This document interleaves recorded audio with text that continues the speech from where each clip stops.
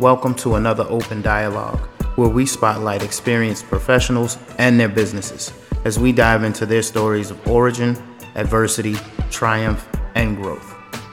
My name is Bobby, and this is Elevator Pitch. Doors opening.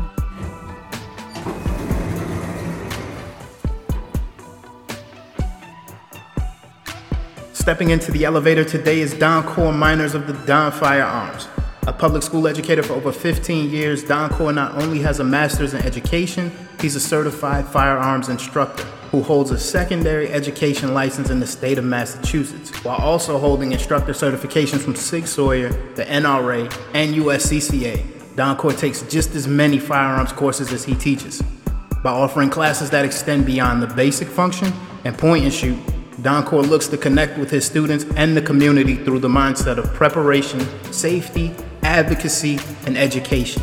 He partners with other firearms specialists and organizations to host trainings and events that poke holes in the stigma surrounding Second Amendment rights. Don Core balances all this while being a husband and father to two precious daughters. In life, there are teachers who provide you with information about a subject, but rarely do you find instructors who can transfer knowledge while helping you find something about yourself that you might not have known. Doors closing. Going up. Okay. So that's the... You made me sound like I'm somebody special. Hey, bro, you the second person to say that on the podcast, man. Bro, you are, man. I'm telling you, like, extremely humbling. Is my pleasure to be able to share this time and this space with you on this platform, man. I mean, I know, we've had plenty of conversations and we've definitely kicked the bubble on a lot of topics, but, knowing you in the short frame of time that I have, and I don't know, just, bro, like, I'm honored and humbled to have you here. I can't say it enough, man. I can't say it enough. I appreciate it. Appreciate you for, following your creative spirit, to continue to provide the space. Sorry about that. Oh, it's all good. But yeah, seriously, I really appreciate you, listening to your divine, mission and making sure to tell our stories. There's an African proverb that says, until the lion, can tell his own story, it'll always glorify the hunter. So Facts. I appreciate, folks like yourself who are willing to provide alternative,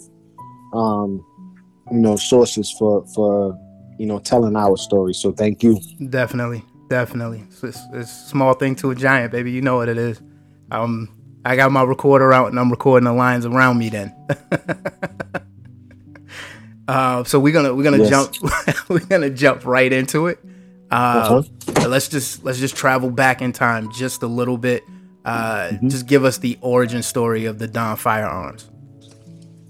Yeah, so basically, I was a public school teacher, and at the time I was teaching 6th and 7th grade ELA. Right after the Boston bombing, and we had gone into real martial law. There were literally communities that you could not travel into or travel out of. So that was the first time I was, kind of exposed to martial law. Yeah.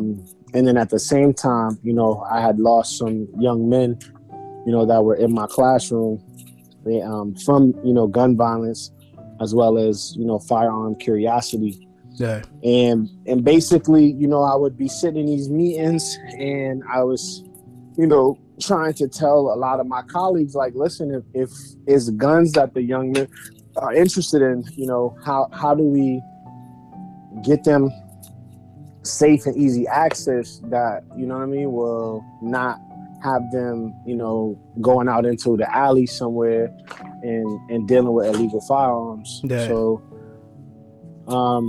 So I started, trying to figure out how I could create that kind of opportunity.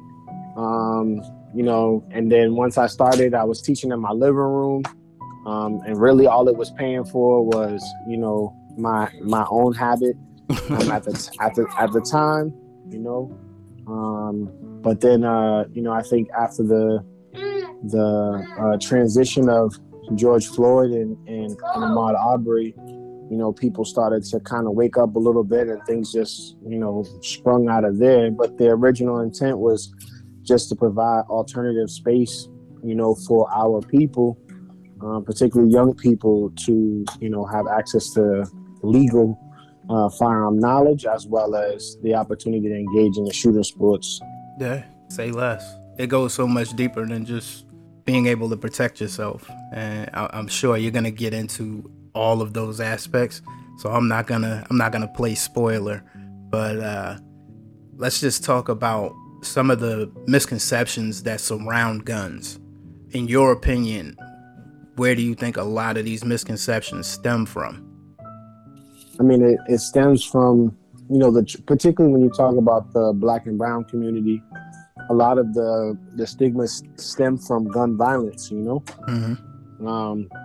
So a lot of times, people have their own fears, around firearms because, they lost somebody. Yeah. And that's a real trauma, that needs to be honored, and processed, and to help people through, before they could even get to a class. Yeah. So I was, really intentional with my model for the business, because when I first started, when you're teaching in your house, people, they come with a different level of energy, and vulnerability, and their willingness to share, comparative to like now where I teach in like a commercial space. So I had people in my living room crying, telling me about the first time they had a firearm experience or having lost someone. And, I was doing young men's rite of passage work for a really long time. So I kind of had already had skills around, how to facilitate dialogue and conversation around trauma. Yeah. But doing it in my living room, really helped me to see that, in order to get folks to a space where they can value the Second Amendment and protecting themselves and their families, they had to first deal with a lot of the traumas that they experienced, particularly living in the hood, around guns and gun violence. So that's always the first step. The stigma starts with, folks, their own internal traumas around guns and gun violence. So that's the first and most important stigma to kind of tackle. Yeah. I mean, when people think PTSD, you automatically think, soldier and overseas. We don't necessarily associate that mindset with our own community and the things that we go through. So I applaud you for picking up the mantle and carrying it for those people that are misrepresented or underrepresented, and showing them that there is a way for them to take advantage of, one, the law, two, the right, and three, the empowerment to be able to protect yourself and protect your home and protect your loved ones. So again, I applaud you for doing that and being that catalyst in your community, and many communities that surround yours. Yeah. So yeah. Oh, go ahead. Well, that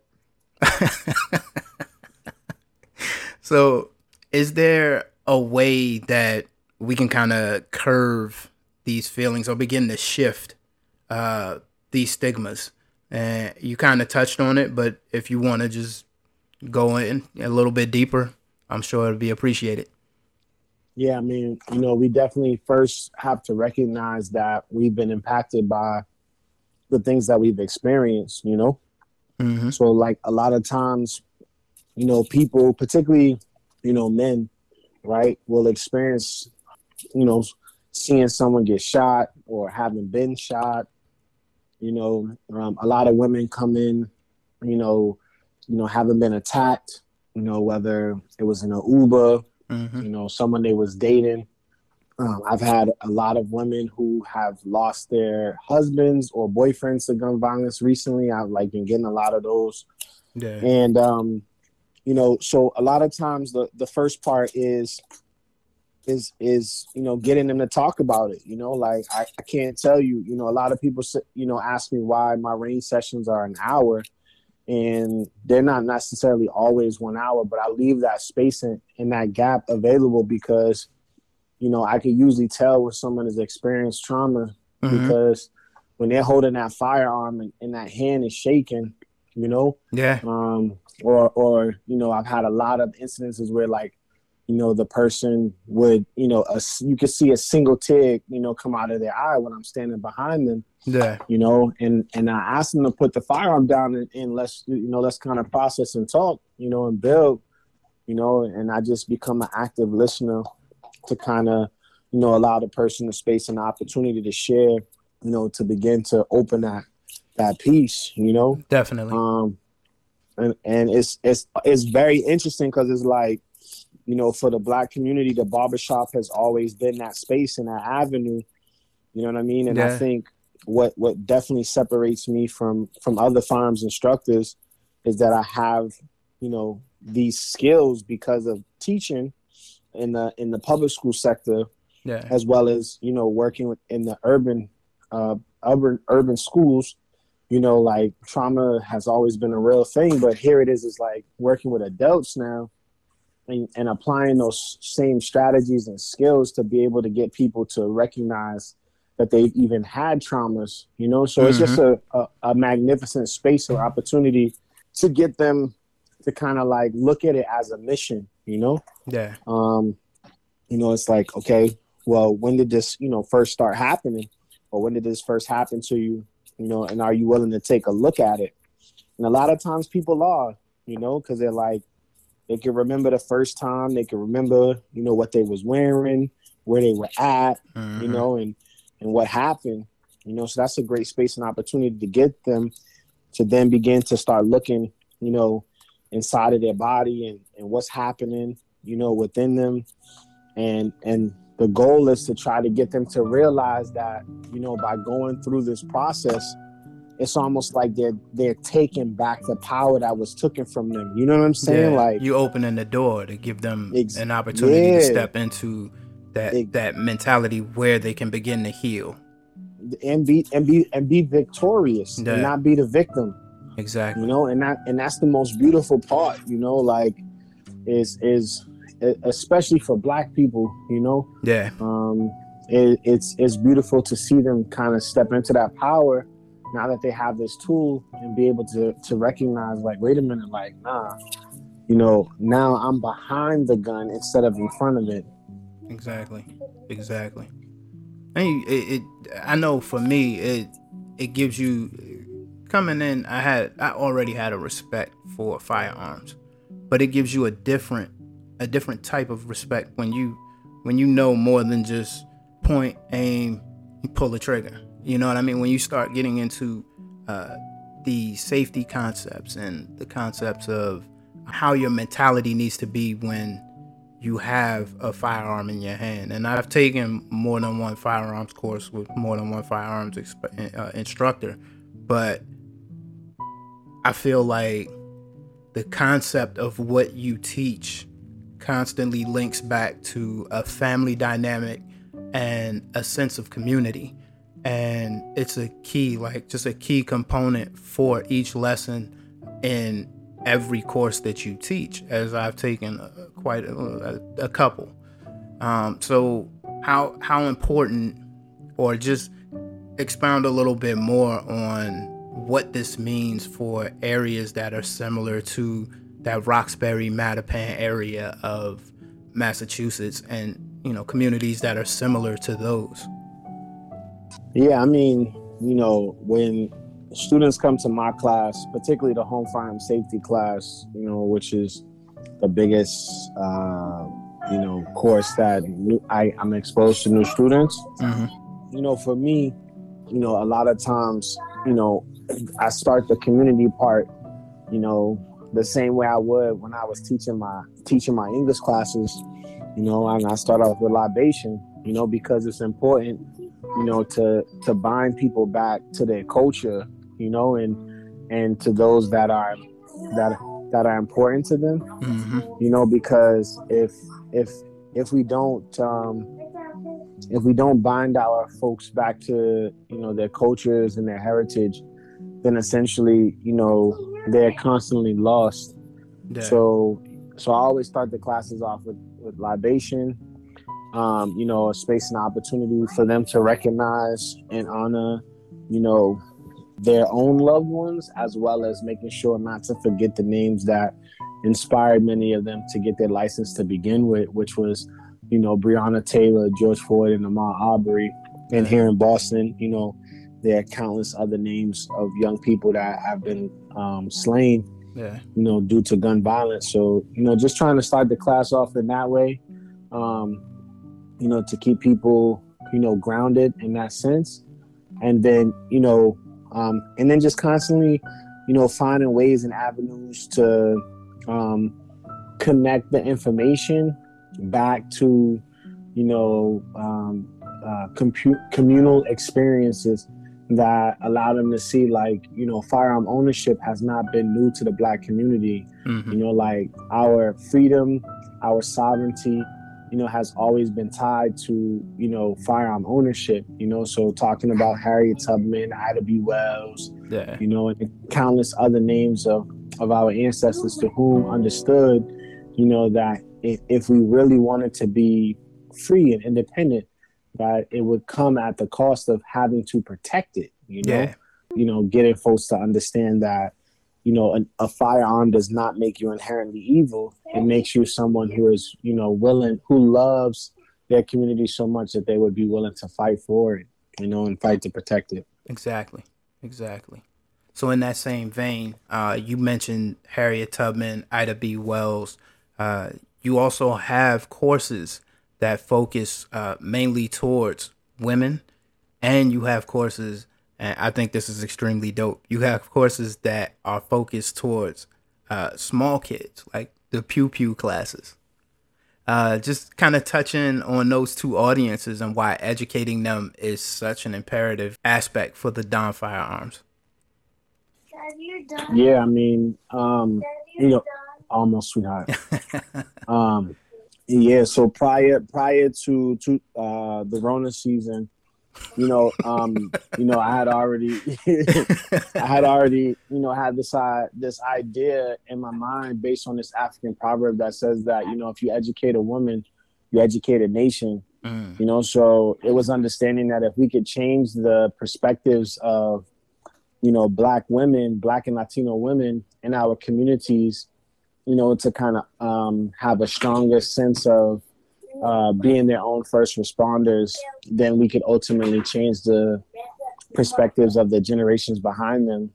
And, with doing that, a lot of women started asking, well, hey, I loved your class so much. Do you have any classes for children? And at the time I was just like, well, just bring your kid to class. And I did, and they would. And a lot of sisters would just bring their children to class. And then I started to begin to think about, well, how could I provide, a space to, empower children, not only around firearm knowledge, but just also around the constant chaos around children being in schools and the potential of them being shot up. So, so then I started, the Pew Pew class, and it's continuously evolving to where it's at now, which is, 3 Saturdays. One Saturday we talk about perspective, and then I show the children different strategies on how to stop bleeding, in the event that they are, at school and something crazy happens inside or outside the school, things that they could use to get their friends out of the way and get them to cover, how to put on tourniquets, how to deploy mace or pepper gel, those kind of things. Then the second class, we go into firearm safety. And then the third one is spent all day in the range, giving children the opportunity to shoot and get comfortable. And because of that, come this September, I'm going to be starting the first, Black and Latino, youth, shooting team, marksmanship team here in the city. So, just That's really excited about, just trying to do it different, create a different narrative. In the state of Massachusetts, children can get an FID card at 14. I happen to be revered at the Boston Police Department, for doing a good job in educating, the community. So, I think it'll be well received. I pray it will be well received, and, we'll be able to, I see this as me doing my part of, keeping our children away from illegal gun activity. Exactly. Wow. So being someone who spent their developmental years in a plethora of different places, I mean, from LA to Jamaica to the DMV to Boston, how has your life in these different places helped to shape you personally and as an educator? I mean, definitely being able to see different types of Black communities. Yeah. In LA, it was one type. I also grew up in Pine Bluff, Arkansas. For basically half my youth, and then from there bouncing between LA, Arkansas, and then in undergrad I lived in DC for a year. So it just was. It was. Bro, you were in Little Rock? Yeah. No, I lived in Pine Bluff. Oh, Pine Bluff. Okay. I was about to say, bro, like from LA, and I know the time frame. I ain't gonna age you, but LA and Arkansas was nothing to be played with. Yeah, not in the 80s and 90s. Exactly. Was it the Reagan era, bro? Like, Yep, literally. Yeah. What was that? Banging on the rock. But yeah, sorry. It's okay.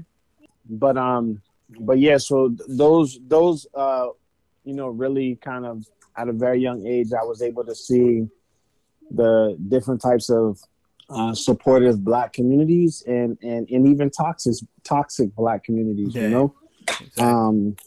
I particularly always revere my experience in Pine Bluff, not only just because I was living with my grandmother, but also because, it was like a healthy Black community, like you have the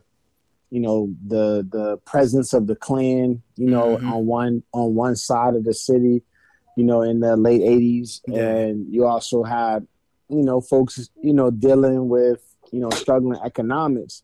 Yeah. But one of the things that was always dope was like it didn't feel that way. Like I didn't feel poor until I moved to Boston. Like yeah. We would barter with my grandmother would make mint jellies and teas, and we would go to the flea market on the weekend on Saturday. You know what I mean? Yeah, and it's something about those simpler times that just made life so much more enjoyable. It did, yo. Like it really makes life so much more enjoyable. I can dig that. Definitely. So having those different experiences allowed me to be able to see realities that I could carry with me in order to recreate in the spaces that I was inhabiting. Yeah. So just trying to do that, and just loving our people and being hopeful with them, and and just trying to continue to heal and rehab a lot of things that have been broken due to various outside factors. Yeah. So firsthand, I know that you have an advocacy for entrepreneurship within yourself, within the Don Firearms, and it's something that you really drive with your class and into your community.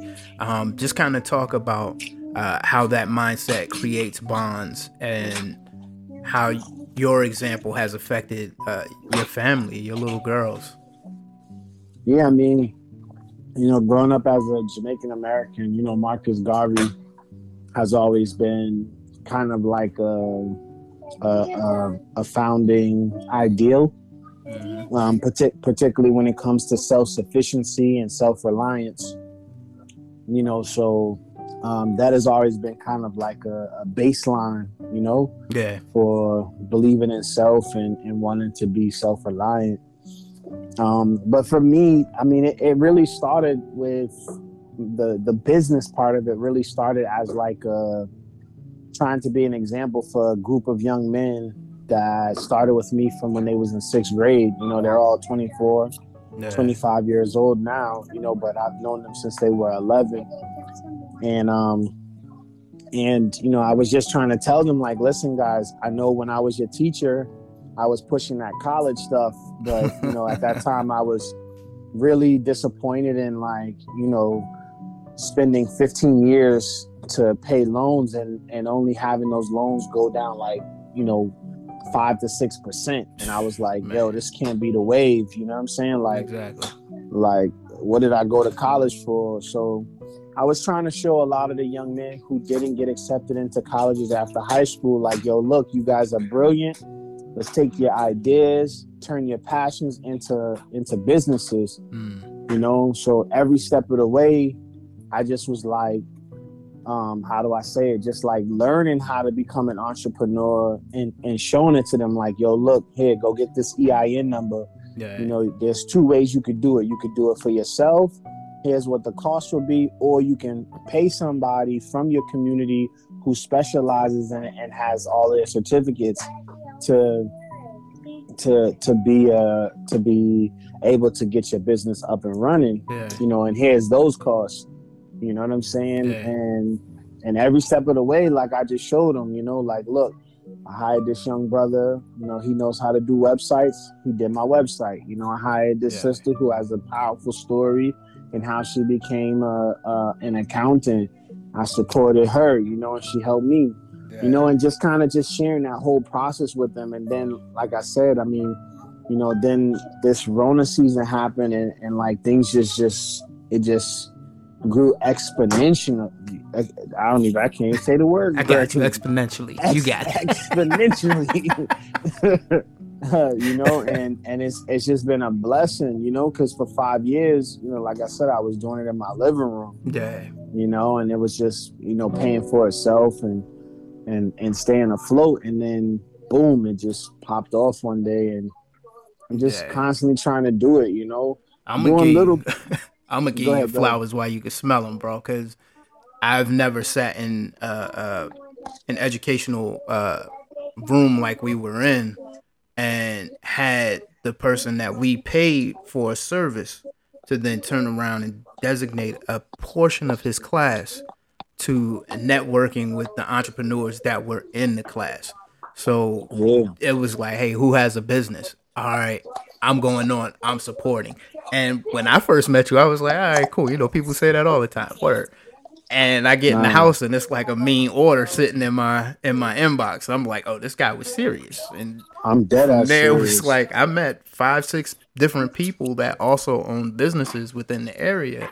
And I still keep in touch with them from time to time today. So to take that where you're not just like, okay, let me get your money and let me give you this service. Nah, let's figure out how we can build this infrastructure for our community to continue to grow. And I thought that was an honorable thing. So I'm definitely gonna give you your flowers on that, amongst other things.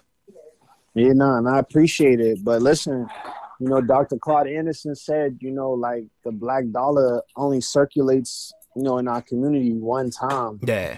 And in other communities, it's 60 to 16 times, you know, before it leaves their community. Yeah. You know, and like we got to get back to that. You know, like why should I have to drive, you know, 2 hours to go get a service that I could get up the block? You know what I'm saying? Like, you know, and I think, you know, for me personally, like I said, you know, it's like, how can I not? You know, it's like, for me, I do that because it's like, yo, like you spent I don't know what anyone had to do to come sit in my class. You know, like $140 could be nothing to one person, and to another person, it could be their last little bit of change. And I've been there before, you know, so like, you know, so the first thing was like, yo, look, if you got a business and you're an entrepreneur, I want to honor you in this space, you know, and I write their names up on the wall. I tag them on Instagram,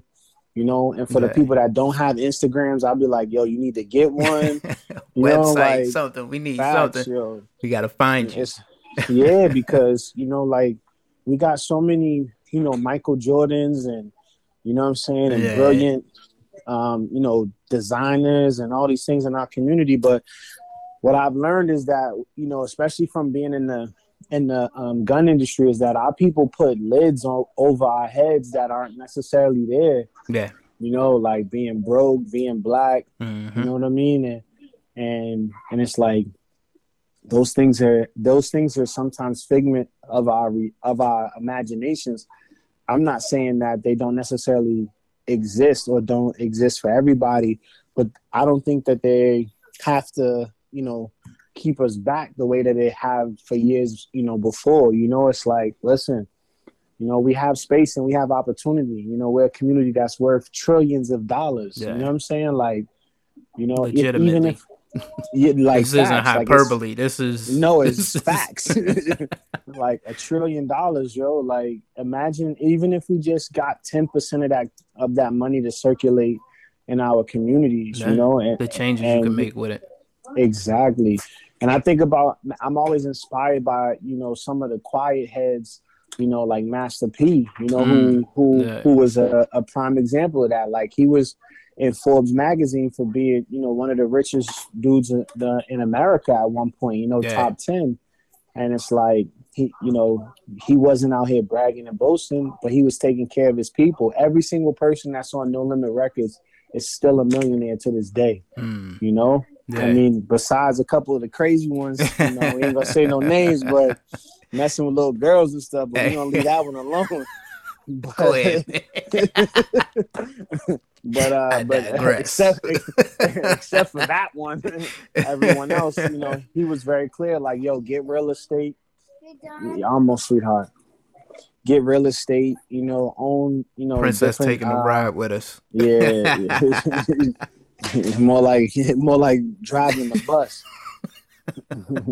But yeah, just seeing his example and seeing him kind of, you know, remain focused on the people. And I think as I get older and as he gets older, you know, all these stories that surface about who he was behind the scenes is just, it's really amazing, you know, and I'm learning that, you know, like, you ain't gotta be the guy in front of the camera to be influential, you know. Facts. And I aspire to be, you know, that type, you know. Like, a friend of mine jokes, he tells me all the time, he's like, yo, you single-handedly, you know, buying the whole black community. And I'm like, nah, yo, I'm just like, I look at it as like, yo, look, my little $100, like, I don't look at it as going to that person.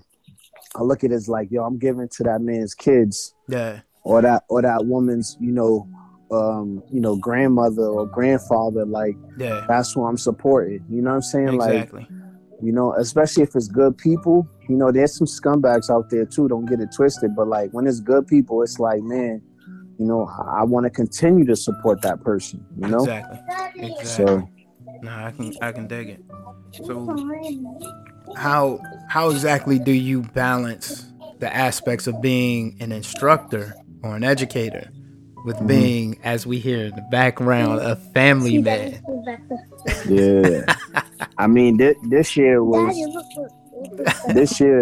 was definitely the first year where I had to put my priorities, you know, my actions had to equate to my priorities, you know, so I had to hire people, man, you know, like, but that's a good thing, man. You know, it is, but not when they don't want to fill out W-9s, man. Can't you just pay me under the table, bro? Exactly. It's like, I'm not trying to report this. I'm gonna be paying the taxes on that. So come next year, they're gonna be out of luck. Yeah, bro. But yeah, you know, so reaching out to people and, you know, and being able to kind of be intentional and sacred about certain days, you know, like, listen, these days are for me and my family, you know, and even though you're private class, you know, it's a great opportunity to make some money, but, you know, I'm sorry, these are the days I spend with my kids and my family. That's understandable. You know, so Understandable. I mean, it took us a minute to kind of narrow down the schedule. You know what I mean? Between that and being the firearms instructor and being dad, man, we was like, how we gonna hash this out? All right, what day you free? That ain't good. That time ain't good. And it's not I don't want to. It's I have to decisively say I can't. Like, I don't have the time for that. And it's not an insult to anyone. It's just, we all relegated to 24 hours. And unfortunately, this can't fit. Round peg, square hole, not going to work. So I definitely get it, man. I understand. So in that same stream, we all reach, a point in time where we just got to kind of step away and reset. So what is the mantra or the scripture or the activity that recenters Don Core when it's like, man, I got nothing left in the tank? Hey, listen, I'm on my healing gangster, so I'm gonna just keep it a buck. And a bath, son. Word. I'm not even gonna lie. Hey, I ain't gonna hold you though. I know it's a lot of people out there. It's like, man, when the last time you took a bath, son? When the last time you soaked and just let the look? Do you do the mask with the cucumbers on your eyes? Nah, man? See, you went too far. But Sister Queen Afua, she got this joint about sacred baths. Okay. And quiet as kept, I haven't really told my wife this, but she been peeping me doing it. But my wife was taking a class with Queen Afua, who's actually out there your way. Okay. And she bought one of these books on sacred baths, and I was having like a really tough time with anxiety because when I first started my website, I didn't know how to lock the numbers off. Okay. To like have every class be like a certain number, and 70 something people signed up for one class, bro. Oh. So I had 70 people coming to one class, and I just was like I couldn't sleep. I was like, how the hell I'm gonna teach all these people? And then I was like, yo, I gotta relax, I gotta chill, I gotta breathe before I go crazy. Yeah. So I went and my wife has like a little library on the side of her bed, so I found the book. And then it had like these different essential oils that you could mix and put in the water, and it'll kind of help like ground you a little bit, man. So I did that, John, and I was in the tub, teared up, and just relaxed. It's real. That process is real. Yeah, and then when I got out, I just was like, yo, I'm ready for whatever. And ever since then, like, it's kind of like it's a real deal, keep yourself kind of like centered. So I've been holding strong with that, Yeah, it's important, man. It's important to take that time, bro. Just set it aside and even just the metaphorically, just water washing things away. You watch all that you just soaked in just go down the drain.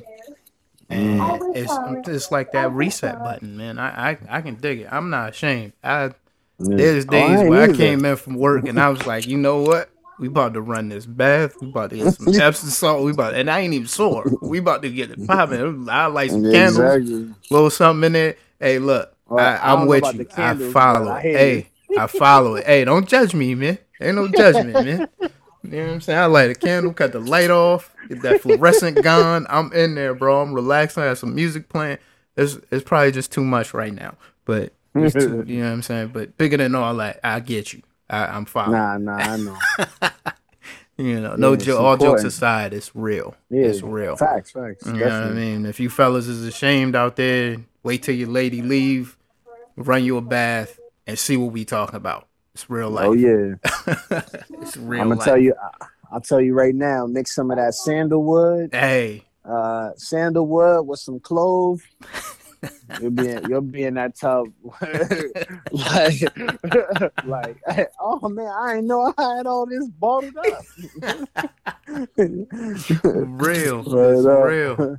Oh man. So just a quick pivot. Why take so many classes and obtain so many certifications? what drives you to continuously seek to improve? Yeah, I mean, I don't know. It was like when I was a teacher, like when I was in the classroom, I felt like I was responsible for providing quality instruction to people that I cared about. Yeah. Like people that I see in the grocery store, people that I see that live across the street, and for me, it's the same thing with being a firearms instructor. I go to barbecues and I'm like counting the heads in the party that like either I had in class or that I know have it on me. Yeah. And I'm like, I taught them, I taught him, I taught her, and it's like, it gives me great pride, you know what I'm saying? Yeah. And it always keeps me, staying on top of the work, so that way none of my people go to jail for a negligent discharge or, pulling the firearm out too early. Yeah. Or just doing something silly like, my name is on that certificate and, like your mother or your father, you know what I'm saying? Like, or even in your situation, I had your mother-in-law in my class. It's like, like these are people that I feel responsible to ensure that, their child who, even though they're an adult, doesn't do anything irresponsible. So, exactly. I want to stay fresh on the content. Whatever new strategies that are out there, as well as, making sure that I'm providing quality experiences as well as information to our community. So for every class, for every, 1 or 2 classes that I teach, I take a class. Yeah. Especially in the summertime, it's like 1 for 1.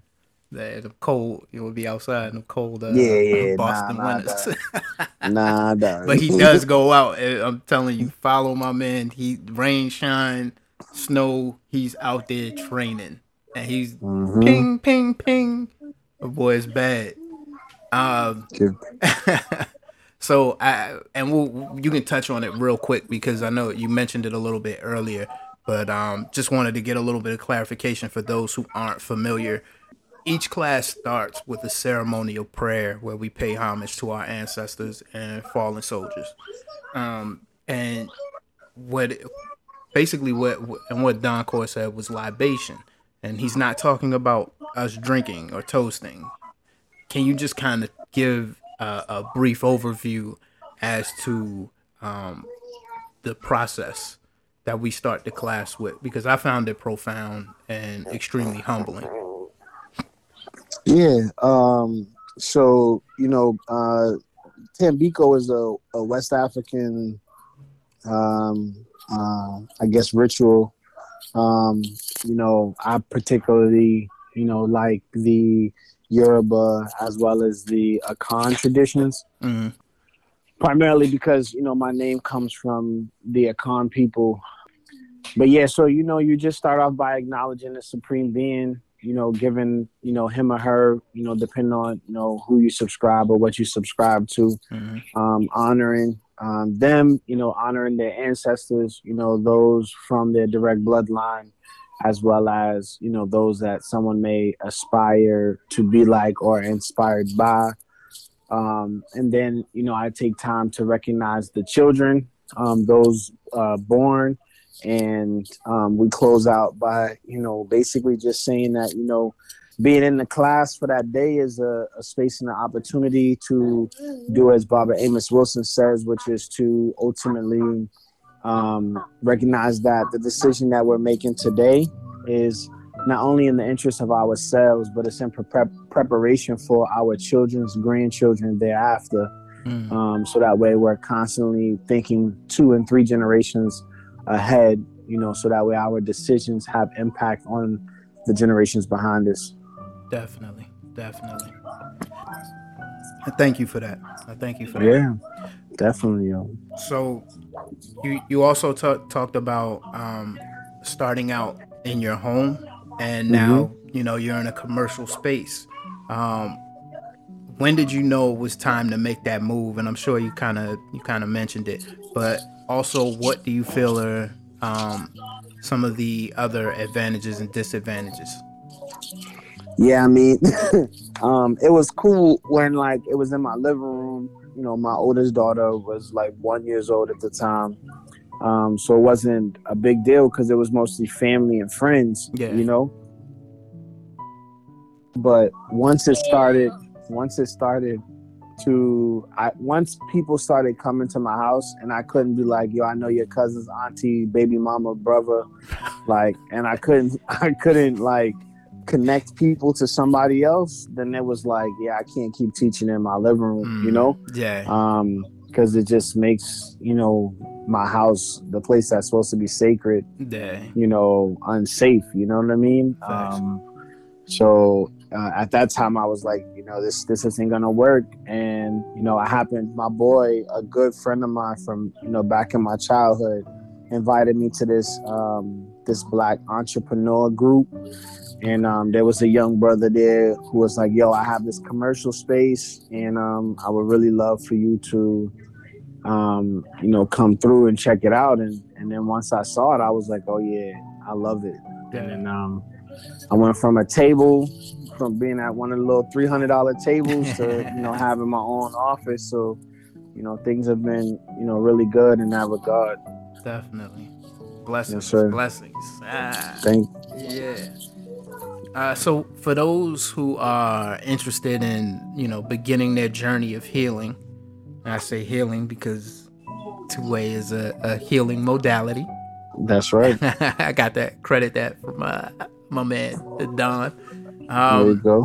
What do you suggest as some resources for someone who's just starting out on this Second Amendment to a journey? Yeah, most definitely. For Black and Latino folks, you know, I think the first place to start is going to be on the Black Firearms National Directory that was created by Marshall Washington. Okay. On My Sister's Keeper Defense. Right. And on her page, she has created a Black National Directory. So that's a great way to kind of figure out like who's in your community. Yeah. You know, so that way you can support those instructors. Then the second thing I would definitely do is kind of like, you know, like watch their Instagram and check them out, you know. Yeah. Because I think it's important to note and understand that, you know, sometimes, you know, folks don't always be giving the best quality, you know what I'm saying? Like, and that's a real thing too. It so, is. You know, definitely want to vet your instructor. You know, make sure that, you know, good references as well as, you know, as well as making sure that they are constantly evolving and trying to provide quality instruction. Yeah. You know, so that's the second step. And then, you know, give them a call, yo. You know, like, I think, you know, the old school going back to giving, you know, folks phone calls. Speaking on the phone, what's that? Exactly. Like, you know, because I have tons of people, you know, like I had a sister just the other day. She's like, yo, I called to, you know, just to figure out, you know, how to take a gun class. And she's like, man, this conversation done changed my life.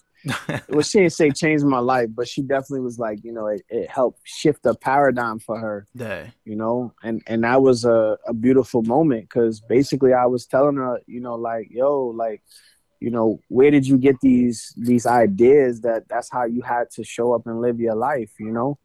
And she's like, yo, I never thought about it that way. And I'm like, yeah, same thing when it comes to guns, you know, like, you know, prior to, you know, people storming the White House and all of these protests and anarchists burning these cities down, it's like we didn't think of these things either, you know? You know, and now folks are kind of waking up and saying like, look, you know, I've got to protect my family if nothing else. So, so those three things I think are great spaces and opportunities. You know, like I said, check out the Black Firearms Directory. You know, go on the Instagram pages, check out the instructors, and then give them a phone call and just rap with them for a little bit to, you know, to see if it's a good fit, you know, for you. Definitely. And then, you know, get out there and take classes. Yeah. And I'm gonna give you your flowers another time. This gentleman doesn't just teach firearms courses. he also teaches first aid. Yep. In my mind, and just last year, I lost, or actually this year, I lost a nephew to gun violence in the DMV, and it's one of those things. Like, I don't really know everything that surrounded it. I know it hurt, but in my mind, I was like, I wonder if there was anyone there that kind of, if it was even an opportunity to triage the situation, like to maybe give him some type of treatment so that he could buy him some time before the ambulance got there. Like, you know what I mean? Like I said, I don't know the story surrounding it, but at that moment, first aid clicked for me. And it was like, even if you don't want to carry a gun, take a first aid class, because it's just things that are happening around us, and we really need to have some type of foresight where you don't think about it until it's someone that's close to you. And in my mind, it's just kind of like, when you see it happen, if you can do something about it to buy that person time, you might be able to save their life. And like I said, I want to give you your flowers on that, because you're not just teaching a skill that inherently can take someone's life. You also teach a skill that can save someone's life. Yeah, man. I mean, when I was working in middle school, I mean, these are like 14, 15, and sometimes 16-year-old, young people, man. And I'd hear these horror stories about, like, them watching their friends bleed, or I went to a funeral and this young girl had watched her boyfriend get stabbed, to death. And at the funeral, while she's standing up at the pulpit, she said, I wish I had knew what I could have done to help save him. Yeah. And it's like, and I'm trying to get people to understand, like, carry a tourniquet on you. Yeah. You know what I'm saying? Like, and if you don't have a tourniquet, take your shoelaces off. You know what I'm saying? Like, use your belt. Like, we have these things on us at all times that we can utilize to help add a couple more minutes before the ambulance comes, sometimes in the hood, the ambulance could be as fast as 7 minutes away.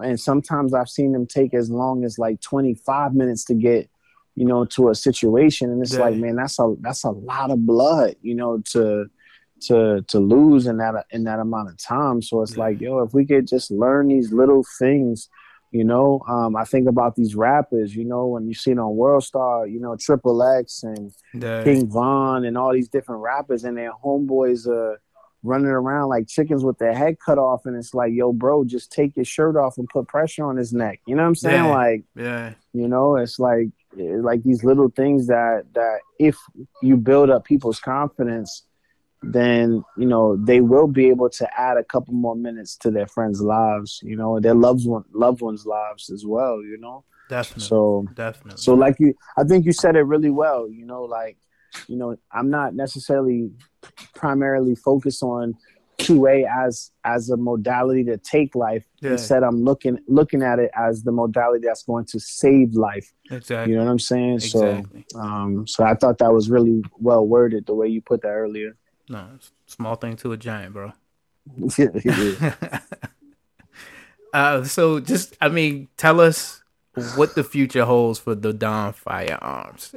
What do you have coming up? Any new courses? Any major moves that you're going to be making that we should be looking out for? Yeah. So my wife, is, has really surprised me and taken a huge interest, and being a part of it. I think after one of our biggest arguments this year, I was like, I feel like you don't support my dream. But one of the things that, she's been doing is like, posting about, why it's taking her so long to start carrying. And then, she's been writing about that. And then, like, other women have been responding to her. So that's been dope. And now my wife is like, getting super involved, and she wants to, help with the healing part of it and processing traumas, particularly gun-related traumas. Okay. So my wife has begun creating an online, experience, and it's really beautiful, to like be supported by the family, in that way. So that's definitely in the works. I'm definitely gonna be providing more online training, particularly dry fire, gun cleaning. This past year I taught 1,000 people. So that's a lot of people with guns now, that I feel responsible for. So just trying to give them the whole package, you know what I'm saying? From the Utah CCW class to the gun cleaning class to concealed carry, trying to make connections with ranges so I could start teaching classes outside, so just different things, man. I'm working. I want to produce a workbook this year. Around the healing part of the work, you know what I'm saying? So like, just all kind of stuff, man. I think it's scary and exciting at the same time to kind of like go full time with entrepreneurship, but the ideas are flowing, man, and the possibilities are endless. So I have tons of ideas. It's just time to execute and get them done and see what they bring, Yep. It's a lot of labor, but you just gotta keep birthing these business babies, man. And facts. And you see, I mean, when you see the fruits of all that toiling, all that work, all that labor, it makes it worth it, bro. It makes it worth it. Yeah, so, man. I get pictures. I get pictures all the time, of like, people that be driving down the street, and they'll see like a car with the Dawn Firearm sticker on it. You know what I'm saying? Like little things like that are like, it goes crazy. A long way. It's like, yo, you pointed like, yo, that's word. Yeah. And you making a difference, because it's not like you're putting something negative out there or something that's ill will. You're putting something of quality out there to the community that is gonna return great dividends, and not always in the means of money, but emotionally, mentally. So when you see those people, you identify them as like, oh yeah, they're on the path. No, you know what I mean? So we just gonna wrap it up real quick. I mean, the show pretty much ends with the same question. If you could Marty McFly to tell a younger you something, what would that message be? That second master's degree wasn't worth it.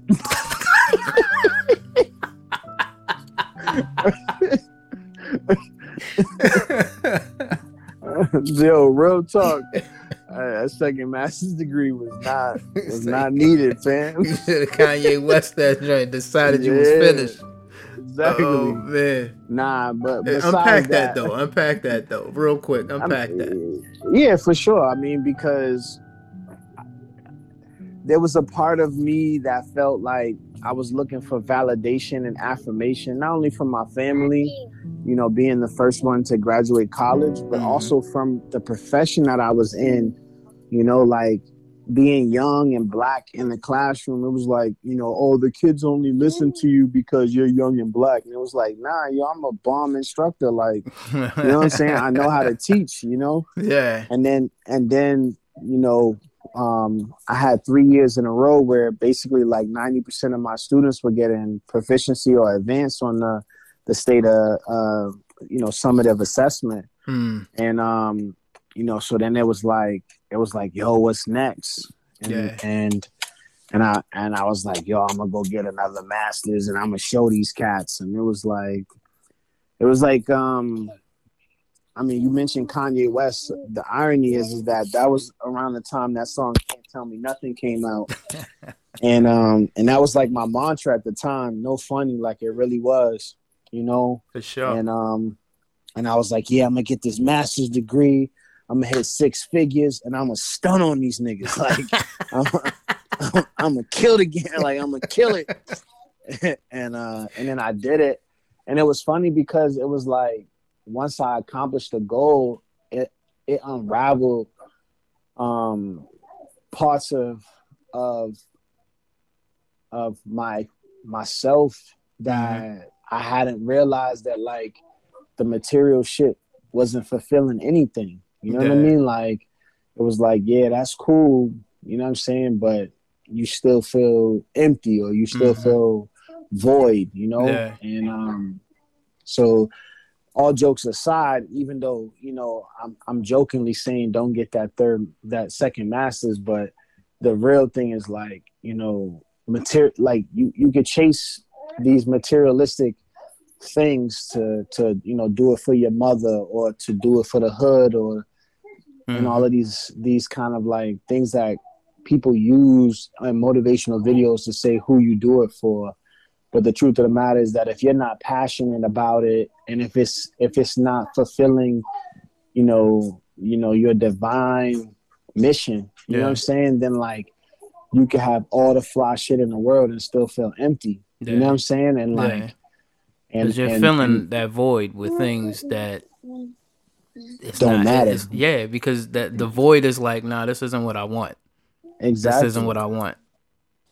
And you just keep, and one of the things that I notice about a lot of people, particularly working with young people, you know, that are now adults, you know, like I've seen children go from, like I was telling you, 11 to 25. And it's like, you know, now that those children are older, it's like, damn, these cycles really do continue. Cause it's like, I literally saw these children at 11 years old still doing the same shit at 25. So it's like, unless we create avenues for people to see how to take their passions and make them into opportunities for their lives, then, you know, they just become, you know, burnt out employees somewhere, you know, and unhappy. And you start to see the stress, you start to see the suicide, you start to see the bad eating habits, bad health, you know, bad relationships, you know, like all these different things that are consequences of lack of self-confidence and self and our abilities. Then, you know, so that's definitely what I would tell younger me, man. Like, listen, you know, like, don't go for that second master's, you know, like, what do you love? You know, how could you have skills. So how are you going to use these skills to design the world that you want, you know, and have the thing that you want. So definitely. For sure, that's what I would say to myself. That's a great message, man. So how can the people find the Don Firearms, become a part of the 2A community of education, preparation, and healing? Like, where can they find you? You can hit me up on www.thedonfirearms.com. That's THEDONFIREARMS.com. Check out the calendar.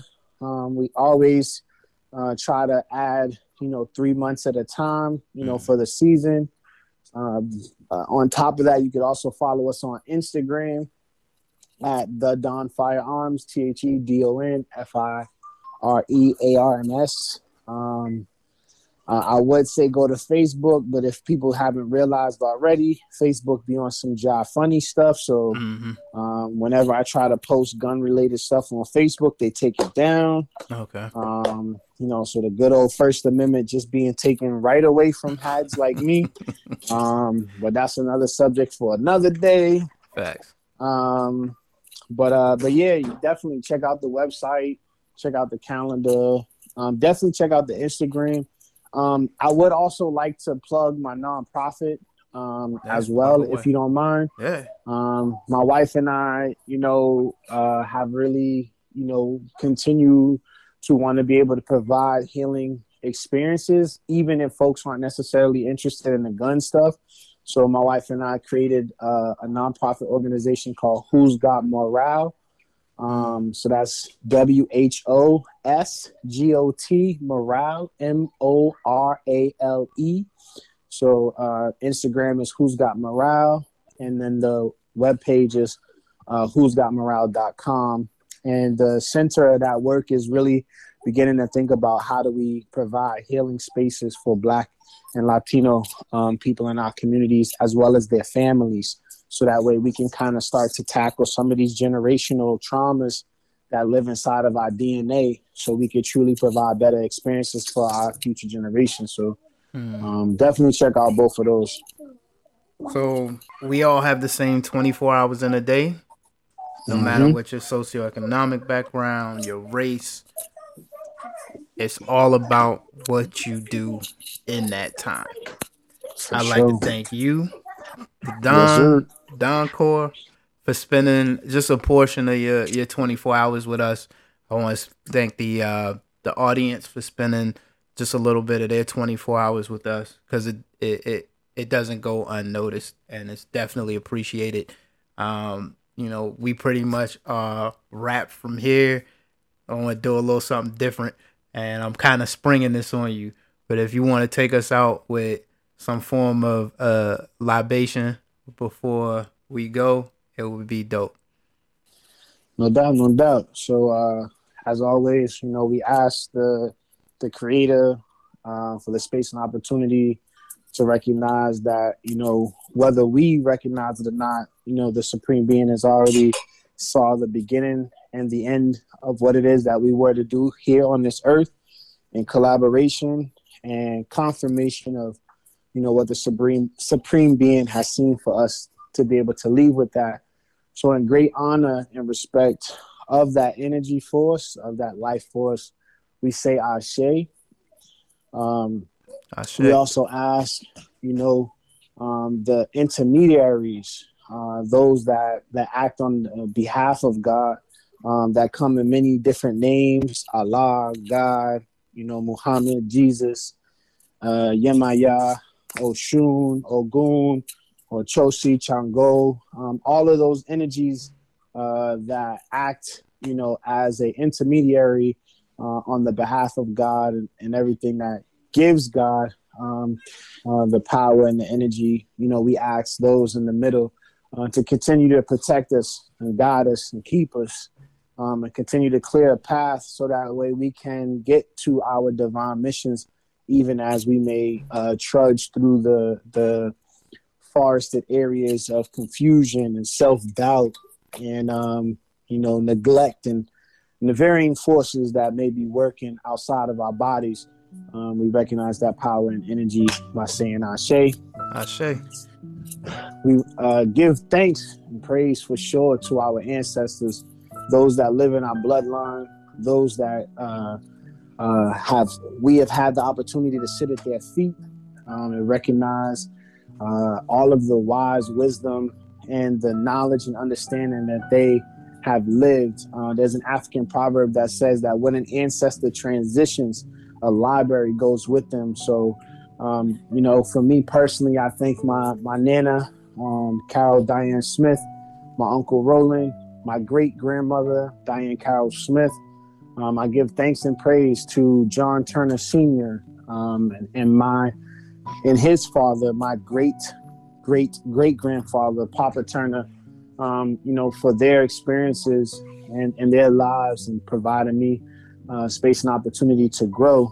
So to all of our ancestors, those that we know by name and those that we may not be related to by blood, but in the name of those of El Hajj Malik El Shabazz, Ida B. Wells, Harriet Tubman, I think of Amilcar Cabral, Jean-Jacques Dessalines, Dutty Boukman, Cecile Fatima, all of those magnificent ancestors to whom understood that a firearm was not only a tool for independence and sovereignty, but it was also the tool that was going to protect the healed sovereign space that they were trying to protect. So in the name of our ancestors, we recognize and honor them with the Ashe. Ashe. To our children, those that are born, and to those to whom are still living in the wombs of one second love of our spirits. So for the parents that are still practicing, and for the parents that are parenting, may we make the decisions now to not only recognize our traumas or recognize the pieces that are inside of us that may not have served us.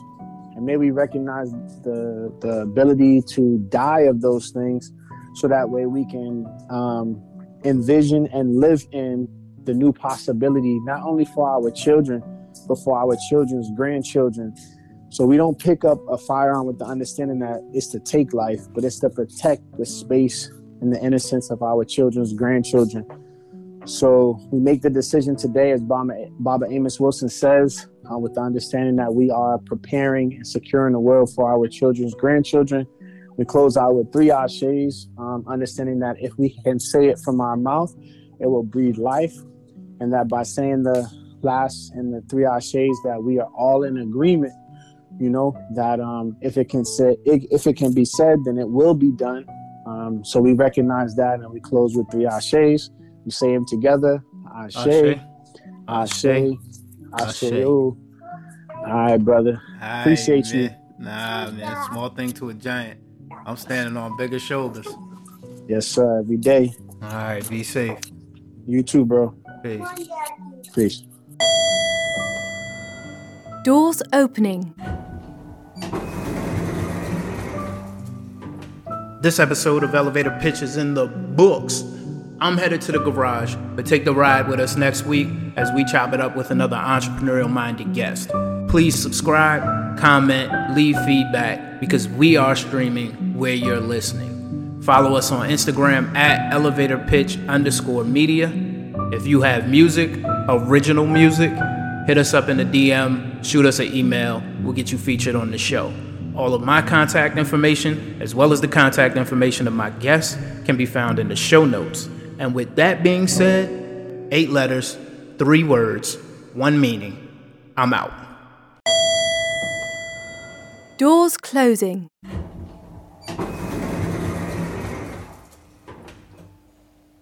Going down.